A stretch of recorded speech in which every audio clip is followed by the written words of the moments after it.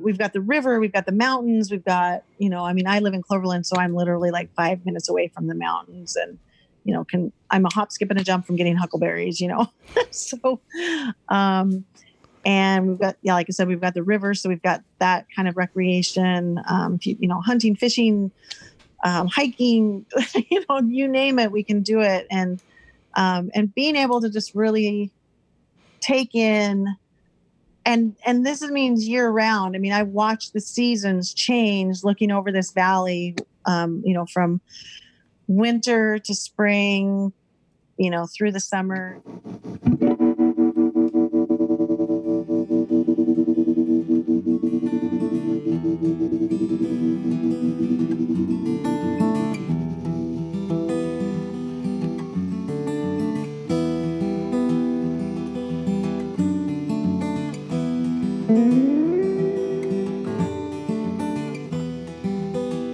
Starting as a way to put a local farmer's daughter through college, the Clarkston Farmers Market has been running now for 17 years.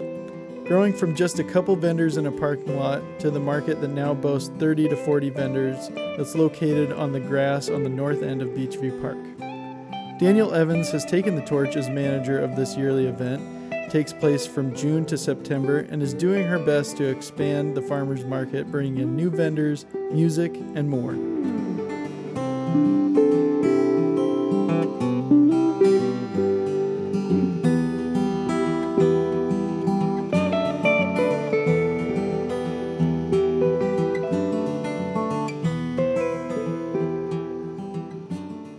Well, hello, Danielle Evans. Thanks for joining us this afternoon, evening. You are the manager of the Clarkston Farmers Market. Is that correct? Yes, that's correct. Very cool. So how long have you been doing that, Danielle? I have been managing the market for 4 years. Prior to that, I took over from Leslie Flershinger, who also managed it for about 4 years. And then she took it over from Doug Ringley, who was the original, he started it. And that was in 2004 is when he started that. So, I don't know how much you want me to go into the history right now, but that's kind of the management of it anyway, the history of the management. Very cool. Yeah, I didn't realize that it had been going for that long. That's really cool. So how did you get involved then? How did that torch kind of get passed to you? Well, so we have a small farm, my husband and I, in Cloverland, Washington, which, it's a Stoughton, but it's it used to be a city at one point, but it's about 15 miles southwest of a Stoughton. And we've got a small 10-acre farm, and we started doing chickens and eggs. And so I was an egg vendor at the market for a couple of years. And then I had expressed interest in being involved with the market to Leslie and, anything that she needed help with. And she had a pretty good team, she had a few people helping her out and stuff. And so, it was just kind of going along. And then she came up to me and she said, I'm ready to step down. And I know that you were interested in some part of the management of it. And she's like, are you interested in becoming manager? And I said, of course.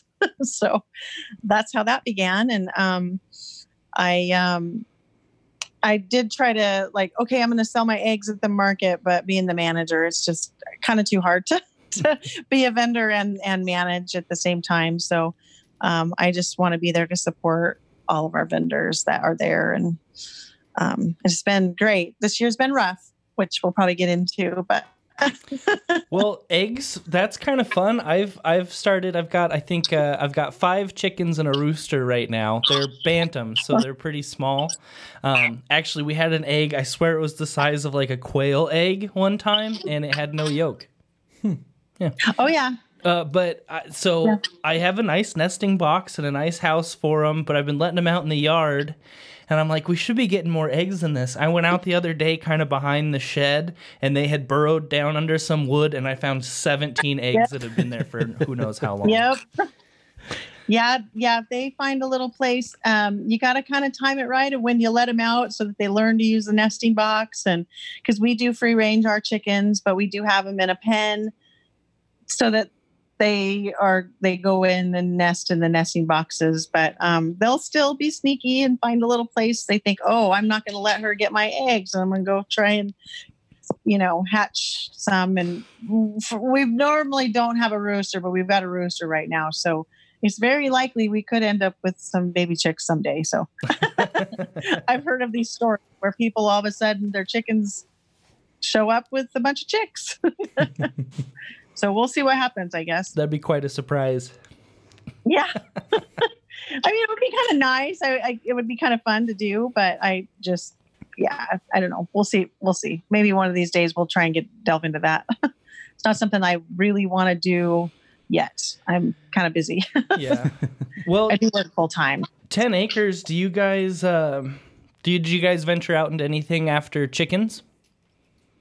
Well, we took on some goats last year, which we weren't sure what direction we were going with that. We just thought, if nothing else, just like some lawnmowers, Well, goat's milk, cheese, obviously. Yeah. And we thought we would go with that. I don't even know what kind of goats we have. We just kind of were given a bunch of goats. So, I mean, we started with 4.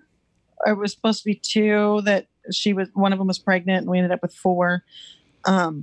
Excuse me. And then a couple of people like, oh, you're taking goats? And so we just kept getting more goats piled upon us. So yeah, we kind of did the goats thing. And then just recently my husband decided to, take on doing turkeys and ducks. Actually, we both decided to do that, but then he decided he wanted to do meat chickens as well. So we're raising some meat birds as well. And yeah, I told him as long as he butchers them. How do you keep ducks around? How do you keep them from flying away? You got to clip their wings, or? No, actually the ducks don't really fly that much. It's honestly the turkeys fly, which is kind of crazy because they're huge now. Like we got them, 4 months ago or 5 months ago, and they're huge. And so the ducks just kind of waddle around and kind of do whatever. And they don't really fly right now. So, but I can't imagine wrangling a turkey to try to cut its wings. Yeah, I mean, they kind of, well, one of them's a male, one of them's a female, and the male, he kind of comes after you. he's kind of like, hey, are you coming to square off with me? Like, it's kind of scary. Yeah, they've got big spurs. Yeah, and then he puffs way up, so he gets his feathers all, how they fan out and everything. And they're white, so they're not quite as pretty as like the wild turkeys when they do it, but still pretty impressive. Oh, yeah. Well, that's pretty neat that you kind of started out as a vendor and then were just, I guess, super helpful and moved your way up to being manager. Now, is there like a group that helps? Because I know you have some volunteers. My, I guess, sort of a sister, I'll call her my sister-in-law, Julie Cavern. Oh. She helps out. So Bryce is my wife's brother. Okay. They were helping us for most of the market season. I mean, here and there. And, I kind of had them scheduled for like partial days. Her and Bryce, they were really helpful with a lot of, as I said, it's been a difficult year. So we hadn't typically had volunteers in the past, but, this year, with everything that's going on, we needed to have kind of some different protocols. We had to set up a perimeter and things like that. So we had to have traffic management and stuff like that. So, and then I have another volunteer that she's still with me. She's pretty much been here the whole season, and she kind of does the whole day. And she's actually been really helpful. And both Julie and my other volunteer, Karen, are on the board. They serve on the board as well. So we're trying to get a kind of a board established and be a little bit more legit. So So for those listening that don't know where you host the farmers market, where is that at? Where can people find you and when? Yeah, so we're open on Saturdays from June to September, 8 to noon, and we're located at Beachview Park. And Beachview is quite a large park, so we're actually on the end that's the northernmost end on the corners of Chestnut and 2nd Street. Okay. So kind of just in behind the high school there. Yep, right across from the parking lot there. And we kind of revamped. So that's a new location for us as of last year. We were in the Twin River Bank. Well, the parking lot adjacent to the Twin River Bank. I mean, I think at one point it was the Twin River Bank parking lot, and then they expanded and moved into a larger parking lot. And then we've had to expand again. And so we went over to the park, and we were in the parking lot there, which used to be the pool. Mm-hmm.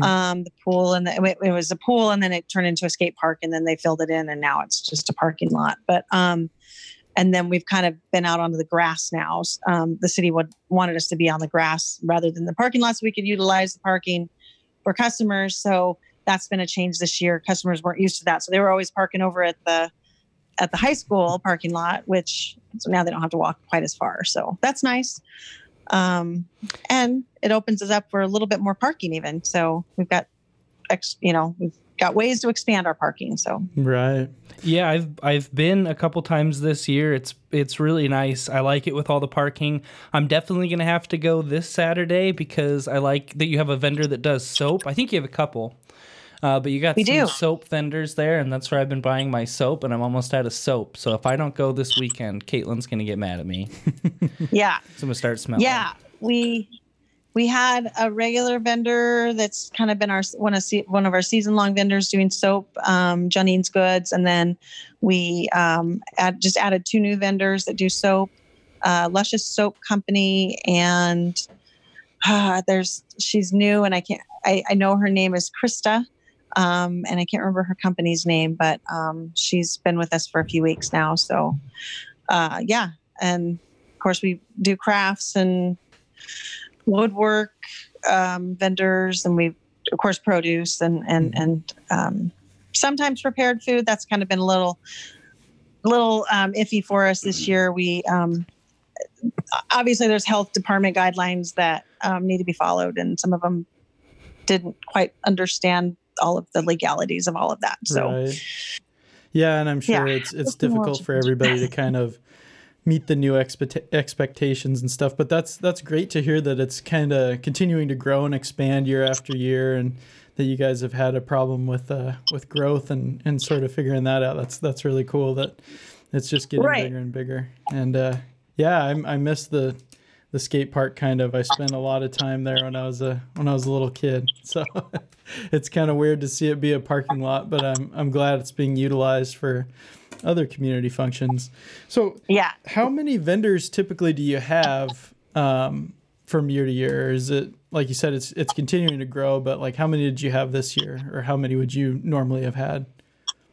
Well, so we would normally probably have had between 35 and 40, ideally on a fairly regular basis. I mean, maybe 30 to 35 is a real solid, number. And that grew from having it about 20 to 25 at our other location, but we expanded up to 35 at some points. And at that point we were at our breaking point. And we were like, okay, we're not gonna be able to add any more vendors if we stay at that current location. So we moved, and then we were able to, like I said, I think at some point we bumped up to 42 was I believe our max. I keep forgetting to go and actually take that official count, but I took it at one point and I was like, I think that was right. 42 was our max last year at one point, but we had a total of about close to 50 vendors registered, but they didn't all, come at the same time. And then this year has been a lower vendor attendance, and it's always worked out that we have never had more than like 23 or 25 at a time, but we do have about 30 registered vendors. So we definitely decreased our vendor participation for several reasons. But and then just on any given day, it's one's gone, so then another one comes in, and it's kind of just balanced out. It's almost consistently 20 to 22 or 23. So Gotcha. Cool. Yeah. So how does somebody go about becoming a vendor if they want to do that? How do they get involved? So the easiest way, how we're kind of doing it now, we're with a board, with the board establishment, we're going to try and get a little bit different ways of getting the information out to people. But the current way is people contact me either through Facebook or through email or just at the market. And then I refer them to send an email to our market, which is clarkstonfarmersmarket@gmail.com. So it's all one word, all lowercase. Make sure that you put the S on Farmers Market. And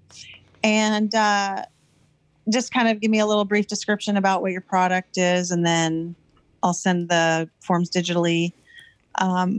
I generally have forms available on site, so when people show up, I can give them one, but I keep running out because I'll have people come and grab one, and then I forget to print some more. So I just refer them to the website, not website, the email address. And then, so there's, some different pricing structures depending on what their participation level is, weekly, monthly, or annually.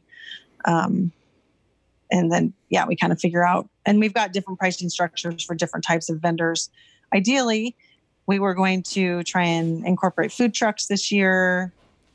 And just with everything that's been happening, we, for one, opted to not do that, but we also were kind of instructed to not do that. So we were also looking at possibly alcohol vendors, and we have to go through a different process for that. But we were going to go through that process and get all of that on board. And again, it was happening. It was a little the food tough, trucks would be awesome. And then having alcohol, I know that's something that like Parejas and Spiral Rock, I'm sure they would jump right on board with that. Mm-hmm.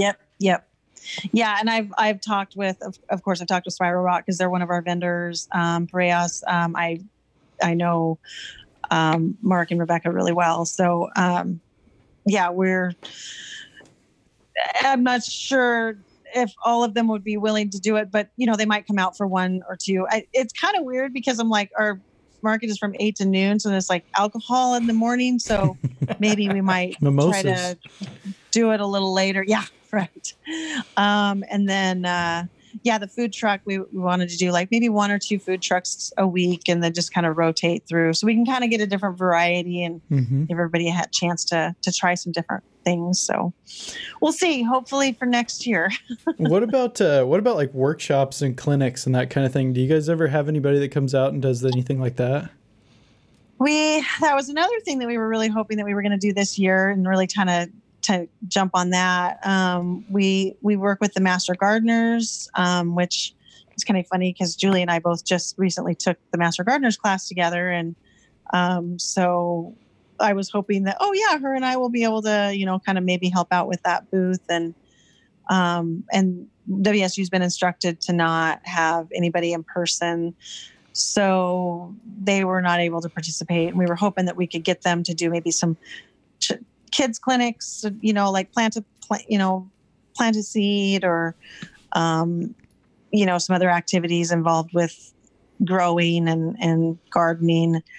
And then we have had in the past, we've had like entertainment, music, and then we've had like Smiles the Clown come out and do like balloons once in a while, and for a couple hours or something. And we do have like community groups come in and set up booths. None of them have really done any kind of workshops, but I was looking to see if that, like in exchange for them getting a free booth, that they would do some sort of educational community, educational event or something like that, so that kind of a trade-off. They get a free booth to advertise their agency, and they can provide a service for our market too. So yeah, this year's again, kind of a bummer. I mean, yeah, that's, I guess that's not news to anybody that this year's kind of a bummer. But I know that I went a couple times, and Cody Ikes, I know Cody Ikes, he plays music there. Yeah. So does Michael Berry. Yes. They're both frequent musicians that play there, and I was bummed that they weren't playing last couple times I've been, for obvious reasons. But what I'm hearing is that this event just has so much potential. Mm-hmm. Yes. And if there wasn't this big ball and chain holding us down, that this would be just an absolute day of fun. And it seems like 8 to noon just isn't enough time to get it all done. Right. Yeah, there's a lot there. It does seem like, I mean, last year we were rolling good. I mean, things were, and I was just like, man, next year is going to be really good. And like I said, I was trying to get all of our ducks in a row for adding all these extra services and vending, and just kind of all went down the tubes. But music has been one that people have probably most missed. It does create an atmosphere that is missed for sure. And so some people wanted me to just like play some music, and I'm like, it's not the same thing. It's not. Yeah, you can't really capture the live, just playing. Right. Mm-hmm. So how does that all shake out in terms of like your purview? Like, do you guys kind of do your own thing, or do you work underneath city government, or who do you have to, because you mentioned a board earlier, who do you have to sort of talk with and get everything organized with? Well, so when I took over, the previous manager had just registered us as a Washington State nonprofit, and I wasn't really aware of what that all meant. And so it was kind of just, that was kind of what we are. We're a Washington State nonprofit, but and with that, there's like a board, but the board has kind of been a work in progress. We've had board members that have kind of been in and out. And so we're trying to get established, like get some real, get some really good bylaws made and just to have a really good, organization. So far it kind of pretty much just been myself and bouncing ideas off of other people. The previous manager too, like kind of we transitioned. She still helped me a lot the first couple of years, and she kind of slowly faded out. And so I was kind of on my own. But I did work with a few volunteers that just kind of helped be a good sounding board for myself. And then, now we've got some board members that are really interested in being part of the transition of getting the market up to snuff, getting it really above board as far as making sure we're meeting all of the legalities and, regulations and, and making sure that we've got quality, output for vendors and for our community. So we'll see what happens. Yeah, I guess when it comes to a place where people come and buy food products, because that's a lot what I buy there also is fruits and vegetables. There is some sort of health standard you must have to follow to make sure everything's, okay for the consumers. Right. And luckily produce isn't quite as scrutinized. There is like the Food Modernization Safety Act, FMSA, that has, it's like a nationwide thing under the USDA, but that doesn't really apply to any vendors that do like less than 50,000 a year. So that doesn't, it might be good for them to have that information, but luckily they don't have to meet a lot of those stringent guidelines for the produce. I think they're worried about once you get into a larger scale produce vending or growing, you might start doing practices that could impact. We've seen some of these farms where we get our lettuce and they have E. coli, and generally on a small scale, that's probably not going to happen. So that's probably why they fall under that, don't fall under those regulations. But but there are some things that the Washington State Department of Agriculture and the Department of Health have some really good guidelines that help kind of give us some direction about how business practices should be done. And of course, for produce, like I said, it's a little bit more open, but definitely with processed foods like canned foods and baked goods, those fall under some of those regulations. Again, so if someone wanted to do pies or cupcakes or kimchi, I bought some kimchi there one year, and so then there's like fermented foods is like a whole other separate thing, and those fall under a different category, and so you kind of have to, like, there's like cottage food industry, and you can go through that and get that kind of certification, and that applies to a lot of foods. But then like fermented and pickled foods is a whole other category, so you have to get like a commercial kitchen or work with a commercial kitchen. And does that fall does that fall on you, or does that fall on the vendor, or is it kind of both? Like who needs to be in charge of making sure those rules are being followed? Well, that's kind of been another thing, and that's where we kind of fell through the cracks with some of our vendors. I just said, whatever it is that you're selling, you need to make sure that you're checking, city, county, state, and national guidelines, right? So again, produce, most people, you look and produce is like, fine, right? No worries. And then, so hopefully I was thinking that if people were making food items, processing food, that they were going to go out and check the correct entities, and come to find out they really weren't. So some of them weren't, some of them were, but maybe didn't really understand what all was required, and they thought that they had it, but they didn't. And so now we're taking a more proactive step about that. We were kind of just like, make sure that you got your stuff in a row. But ultimately, if like the health department comes out and says, hey, do you have your credentials for selling this item? And they don't, then the health department tells them that they can't sell that there anymore. And if they're selling other stuff that's okay, like tie-dye shirts, then they can still sell their tie-dye shirts. They just can't sell the processed food that they were making. So, so luckily they don't just like completely shut them down, and they don't completely shut the market down. And they do come back to me and say, hey, this is what's going on with this vendor, so kind of keep an eye on it. So then it kind of does fall on me to make sure that if I observe that they're still selling it, I'm like, you're not supposed to be doing that. So it kind of puts me in a pickle. It's pun. Right. So are people from outside of Washington able to come sell stuff there? Yes. Yeah. And so again, there's kind of these weird little things where, so like Idaho, which is where a lot of our produce vendors are actually from. Again, because it's produce, they don't have to really meet a lot of regulations, but so Idaho has different guidelines for like cottage food industry. So some of them were making like their processed food over there and then bringing it over here. And they're like, well, I don't have to have these certifications over there, certifications, licensing, whatever, but they do over here. So they need to meet the guidelines over here. So there was some confusion about that too. They're like, well, over there, I don't need to have it. But yeah, for the most part, we don't,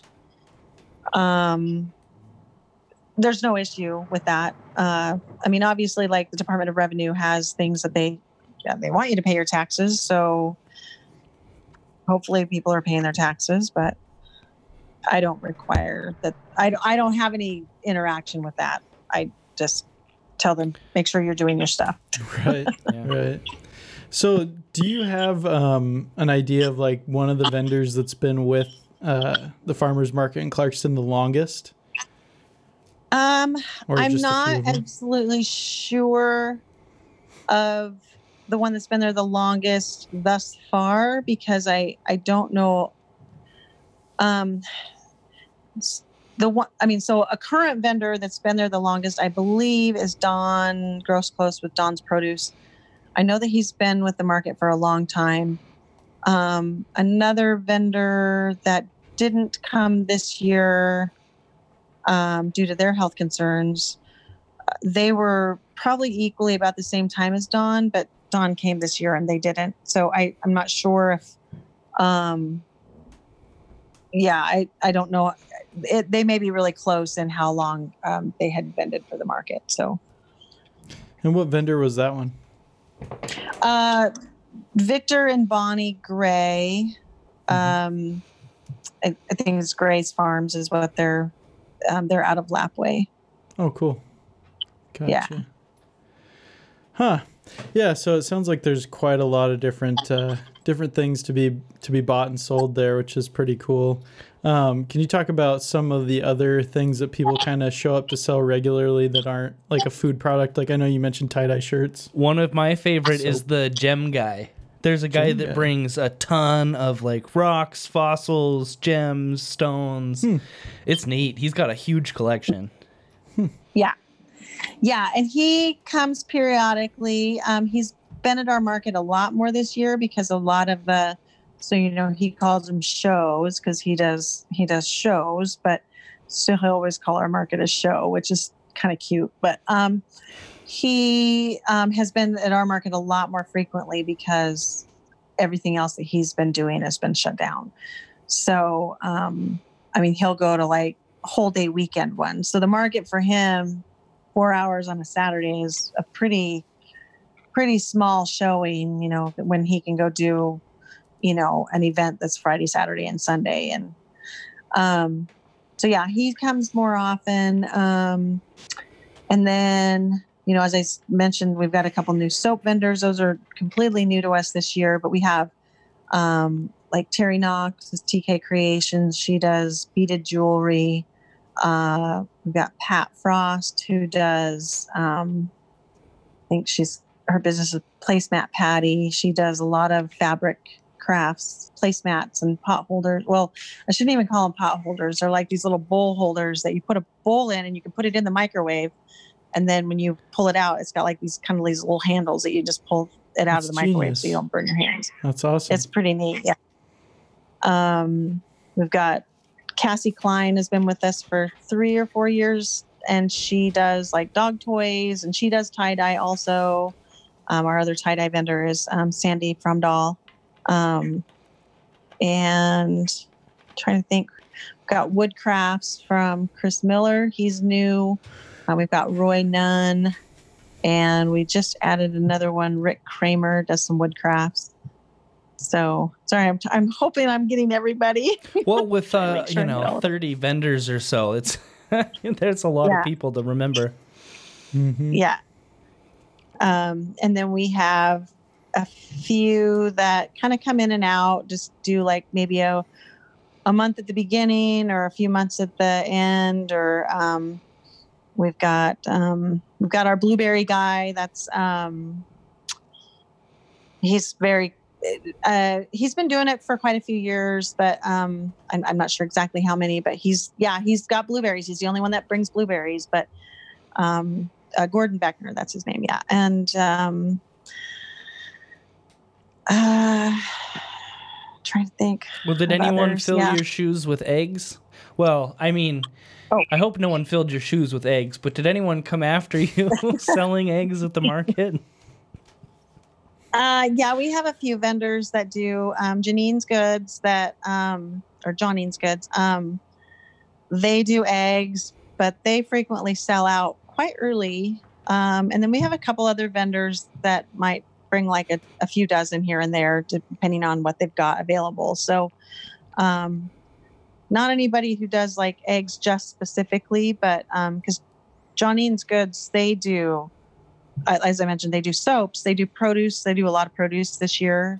They actually expanded their booth size to a double booth. And they do cards and they do bags, and she kind of dabbles in a little bit of everything. So, yeah, but she brings quite a few eggs every week and she sells out pretty early.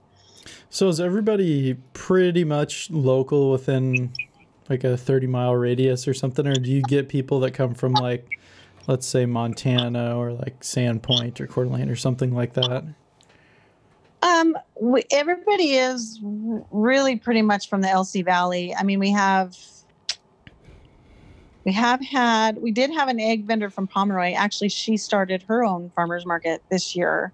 And I've been a vendor at her market with my eggs because she wasn't selling her eggs at her market. So, so she, and then of course, like I said, we've got a few like from the Lapway cul-de-sac area. I don't think we have anybody that's coming like from the Moscow area. We might. I don't know this year we do, but we do try to keep it that it's within, I think, 100 miles. I think that's in our documentation somewhere. So we really try to keep it pretty close. Mm-hmm. Cool. Do you have anybody that does any sort of like honey or bee products of any kind? Yes, I can't believe I completely forgot about Tom Ball. He does honey, yeah. And he's our president of our board. Oh, cool. So, yeah. I know that there was another vendor in there that I was like, Tom's been with us for, I think for 4 years. Maybe it's the amount of time that I've been the manager. He may have come a year or two before that. No, because we had another honey vendor that she left, and then it kind of worked out because she was no longer doing honey. I think something happened to her colonies. And then, and I don't remember her name because she wasn't vending when I was a manager. And then Tom, I think, came the year that I was a manager. So yeah, we've been together for 4 years. I didn't even think about that. Yeah, I was just curious because I'm super interested in getting into apiary and like learning how to do all of that. So that would be a cool workshop for me if there was ever a beekeeping workshop. Oh, yeah. And Bryce and Julie they've started getting stuff from their bees. Oh, do they do bees too? They've just started in the last little bit. I think they're just starting to get some stuff out of their colony. Okay. Yeah. I was just going to say because so we had just a Master Gardeners meeting today, and they have a bee committee on that, and so that would be something that we could talk with the Master Gardeners about. Their specific committee on bees is come out and give out some information about bee workshops and whatnot. So because I do know that they have them. This year has been challenging. I don't think that they've had them this year, or if they did, they were all online or Zoom. So right. Yeah. So you've mentioned Master Gardeners a couple times. What is that? So the Master Gardeners program is through Washington State University Extension. Each county has an extension office. And so each county kind of does their Master Gardener program specific to their growing area or region. So for Stoughton County Master Gardeners, I think it's a Stoughton, Whitman, Garfield, and then we might even include like the Walla Walla area. And they, so that's a program that, so you can become a Master Gardener, you take these classes, which they started in January, I think. So we started in person, and then we ended up having to go to Zoom for the rest of them. And we have topics that we go through, and we have a book that we're learning from. It's like a textbook. And then on each of those chapters and topics, they'll have experts come and give a talk. And so typically it was in person. They would do a lecture. We would be like at Walla Walla Community College. And then once you get done, you go through some volunteering hours. And every year, Master Gardeners have to put in some volunteer hours to kind of stay current with their master gardening. But then you are a Master Gardener, so you should be able to answer people's questions. We do plant clinics. I'm actually getting ready to do my plant clinics as an intern next week. So those of us that are new Master Gardeners, we're interns, and we'll intern for, I think, 2 years, and then we become full-fledged Master Gardeners. So ideally, being able to know how to grow. Right. So do you take those skills and are you involved at all in like I think there's some community gardens. I know there's one in Lewiston. Yeah, we actually do have a community garden so I asked for some clarification, and I don't know if I completely understood it, so I might not be explaining it very well, but there's a community garden in Clarkston, and there's a joint effort, I believe, with the Master Gardeners. So they have like a section of that, and then there's other parts of the community garden that are kind of run by other groups or entities or a single entity. I'm not sure. So there's community garden, and then Master Gardeners typically do, there's a couple gardens at a couple of the elementary schools. So at Parkway and Grantham, and then Pomeroy also has a garden at their elementary school, and it's mostly like with fourth graders, I believe. That was a program I was really wanting to get involved, but right now that's not something that we're able to do. Like we usually come into the classroom, from what I understand, and they're not welcoming anybody outside of, the classroom, like outside of teachers and aides and students. So we're trying to figure out how we can do that. And then there's like a courthouse garden in Asotin that the Master Gardeners manage. And their office, the extension office, is in the courthouse. So it's like in the basement down there. So, yeah. Gotcha. So, if people want to become a Master Gardener, can anybody just do it? Or is there like a certain time when you have to enroll and start taking classes and that kind of thing?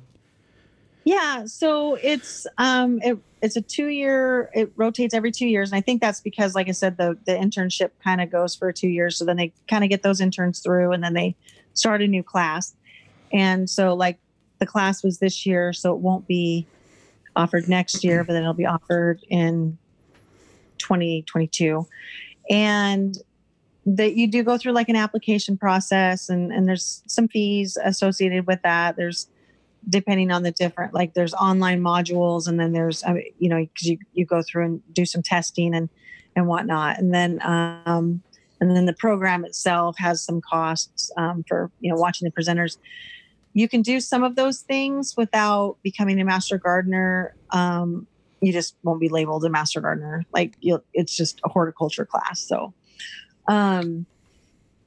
so that kind of the key element is you have to do some volunteer hours to be a Master Gardener, but then you're a Master Gardener. So you kind of have a little bit more like credential, I guess, Sure. behind your name. Yeah, I think, like I said, I think pretty much just anybody can do it, but there is like an application and kind of a background check and things like that. So they do kind of scrutinize who it is that is going through the program. Just because you might be working with children, or you're working with the public, so they want to make sure that you're not a sociopath or something. So Right. Yeah, definitely. Yeah. And so going back to the farmers market, what was the name of the gentleman that you said had started it in, what was that, 2004? 2004, Doug Ring. 2004, okay. 2004. Yeah, so we're in our 17th year. Is that right? 16, 17, 16. It'll be 2004 it started, and then, yeah. We can do that math later. Yeah. I know. I'm like, because I kept thinking that like last year, I'm like, oh, it's our 15th year. And I'm like, well, actually it's our 16th year. So, because we started in 2004, that was our first year. So then anyway, so, he started it as a, lone farmer trying to raise some funds for his, daughter to go to college. And I think at some point decided to start maybe recruiting a few more people to come and help sell. He started on the corner of 5th and Diagonal. So kind of just down the street from where the last location was. It was on 5th Street there, but 5th and Diagonal, he just had his little table set up out there. And then the following year, I think, is when they moved up to Twin River Bank.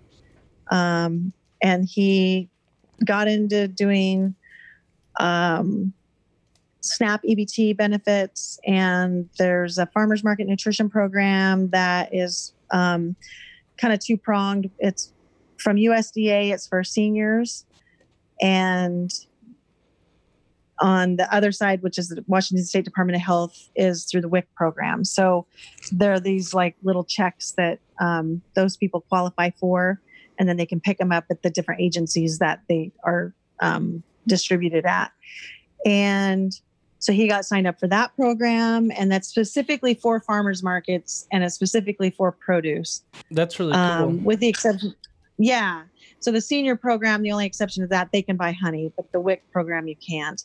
But and yeah, so he went, and then he, they got I think him and Leslie kind of worked on getting like a Square set up. So now we run credit and debit. So we pretty much can take any form of tender. Yeah, just that's good to know, because a lot of times it's cash only. Right.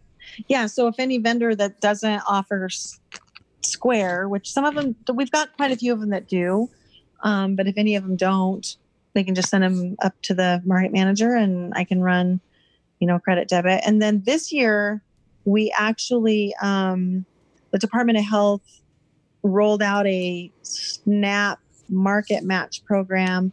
So any SNAP EBT benefits that a customer utilizes and runs through our EBT machine, they will match that 100% with them. They match the dollar amount 100%. So it won't be in EBT dollars. It's in the SNAP market match, which is good for produce only. So they could buy, like, say, honey with their EBT, and say they run it for $15. They buy a pint or a quart or whatever. I don't know how much he sells, but, and say they buy $15 worth of honey, and then they would also get $15 to spend on produce. So they would essentially get $30 worth of money to spend at the market by only running their card for like 15. But it's dollar for dollar. So they could run it for 2, they could run it for 20, they can run it for, we had one run hers for 65. And wow, she got $65 to spend.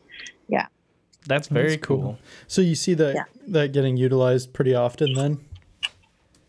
Well, we were hoping to see it more often earlier this year, but the Department of Health has been really backlogged with their ability to get all of the information out to people. And we were hoping that we were going to get some brochures, but they just were delayed in the printing and sending them out and stuff. So they literally just sent out a bunch of information to people in the mail. And so we saw a huge increase of people using their SNAP Market Match benefits. So like I said, I wish it would have come a little earlier in the season. That probably would have made some of our vendors a little happier to, because our sales have been a little low this year. So that would have helped. Yeah. Right. Yeah. Well, it's neat that it started just from a guy who was trying to raise money for his kids' college. That's really cool. Yeah. That's a really fun way to start it. Yeah. Mm-hmm. Yeah. He's, unfortunately, he's now since passed away. He actually passed away last fall. But, and I met him like one time or whatever. And I really wished I would have kind of gotten to know him a little bit better and, picked his brain a little more about the history of the market. But so I've kind of gotten this passed on from other people, from Leslie mostly. But so it's a fascinating story. Yeah, it definitely sounds like it. And it's cool that we have that here in the Valley. So 2020, it's kind of a wash. Oh, I did the math. 17th year for sure. 17th year. Thank you. But you had all these kind of cool grand visions of what was going to be for this year. What do you see for 2021, provided that the world is still intact? Yeah. So we're hoping to try and incorporate, like I said, the food trucks and maybe look into some alcohol sales. There's, like I said, there's some caveats to all of that, and we'll hopefully get some more volunteers that would be able to help facilitate that a little better. And then, where can people reach out to you to volunteer if they want to get involved? And what are the stipulations on that? I kind of just, I did like a call for volunteers earlier this season, and I had quite a few people respond, but I didn't get very many people that actually kind of put that into action. And maybe it was some of the policies that we were, saying we were going to have to do, because a lot of it was like I said, traffic management. But so kind of the easiest way, most people were messaging me on Facebook, messaging the market on Facebook. So yeah, you can just go to the Facebook page. It's facebook.com/Clarkston Farmers Market. There's not to be confused with, I think it's the Clarkston Area Farmers Market in Michigan. People get the two of us confused. No. I actually had a vendor sign up and send me her registration form, and I didn't look at it very closely. And luckily she didn't send me any money. She's like, I'll be out there Saturday. And then she messaged me Saturday morning and said, I'm in Michigan. I'm not going to make it. So that was kind of, and I was like, well, that was bad on me for not looking at her registration form. But then my registration form also says Clarkston, Washington. So, so yeah. And then of course, just emailing at our Clarkston Farmers Market at gmail.com email. So yeah, is the best way. We also have a phone number. People want to call that. It just goes, it's a Google Voice number. So we'll just go to voicemail generally, and then I'll call them back when when it's convenient. But, and that's on our Facebook page. Nice. And so we were kind of talking before, you said that your parents were from the Valley, but you were born in California. When did you move back here? Oh, I was quite young. I was 3. I think my sister is 2.5 years younger than me, and I know she was still very young. And so when my dad was in the military for, like 4 years, and yeah, so right after he got out, we moved back home. And I think my mom actually moved back up here. He was, of course, his was kind of during Vietnam. So he was in Guam at the time for a short bit. And then, I think, I'm not sure if she came up here permanently or went back down to California, and then they all moved back up when he got done. But so pretty much from the age 3 on, I've lived here in the Valley. So in and around. There you go.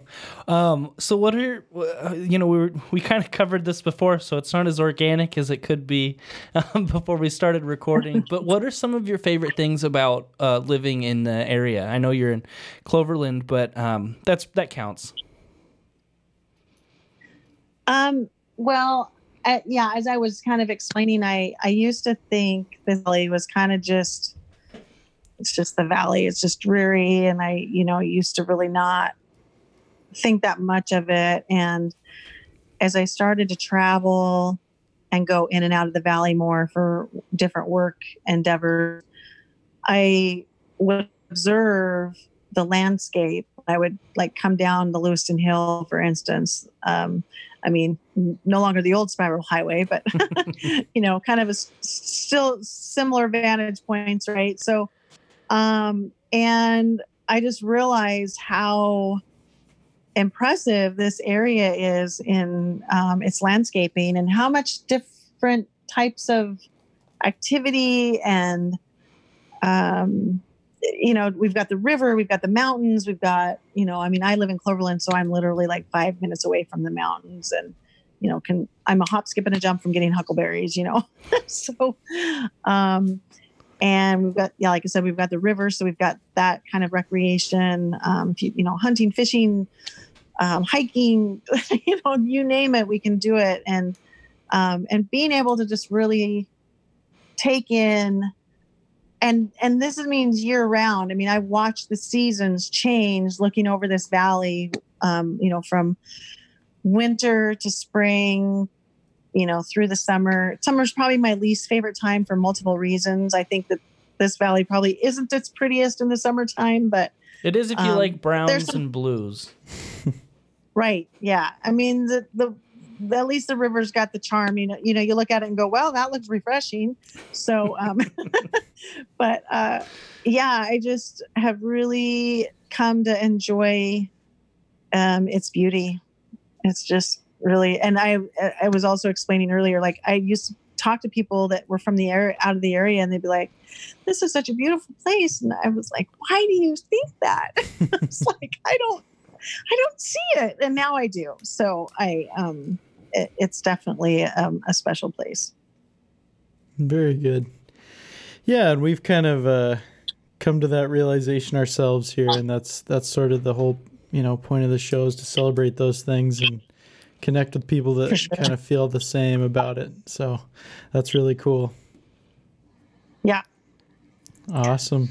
Well, one last thing we like to ask our guests is there any music you've been listening to lately that you've been enjoying? I know, especially during COVID, a lot of people have been getting into music. It's kind of helping everybody get through. Are there any bands or songs you've been really getting into lately? It's really unfortunate. I have been listening to a lot of podcasts at work, and I realized I've kind of shut myself off from the music world. And I love music, and I used to be a concert goer. I mean, I'm just completely bummed. Do you have a favorite concert that you've been to? Well, ironically, it was the last concert that I went to, which was earlier this year, right before everything shut down. I went to Tool in Spokane. Oh, and it fun. Was phenomenal. Yeah, that was probably my most favorite that I've ever been to. So, who opened for them? Is that when Explosions in the Sky played? What's that? Did Explosions in the Sky play that? Because I think they toured with Tool and came to Spokane a few times, but I can't remember. They're an instrumental band. I don't think they were, and I'm trying to remember because we may have gotten there a little late too. It was kind of a blur at the beginning. I don't remember. I don't even know if there was anybody that was opening with them. Yeah, I'm really bummed that I missed them. It was like 3 or 4 years. No, it was longer ago than that. They were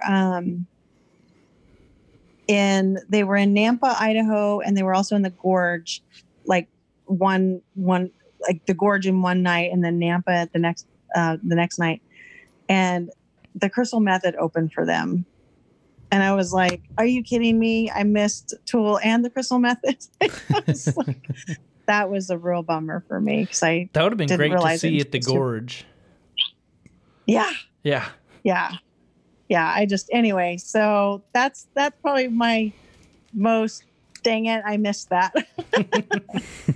Except for growing up, like not really being into concerts that much when I loved rock music. I love most music, but rock is really kind of my heart. And thinking back now of the opportunities I could have had to go see some really cool concerts, and regretfully not have been able to see those artists at all ever now because they're gone. Right. So. Yeah. Well, thank you so much for talking with us, Danielle. It was great to have you and to learn about the farmers market. So, farmers market, this is coming out Friday. So go to the farmers market tomorrow if you're listening to this on Friday.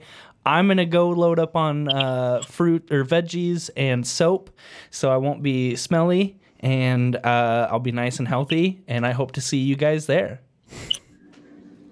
Thank you. Cool. Thanks, Danielle. Thanks, everyone, for listening.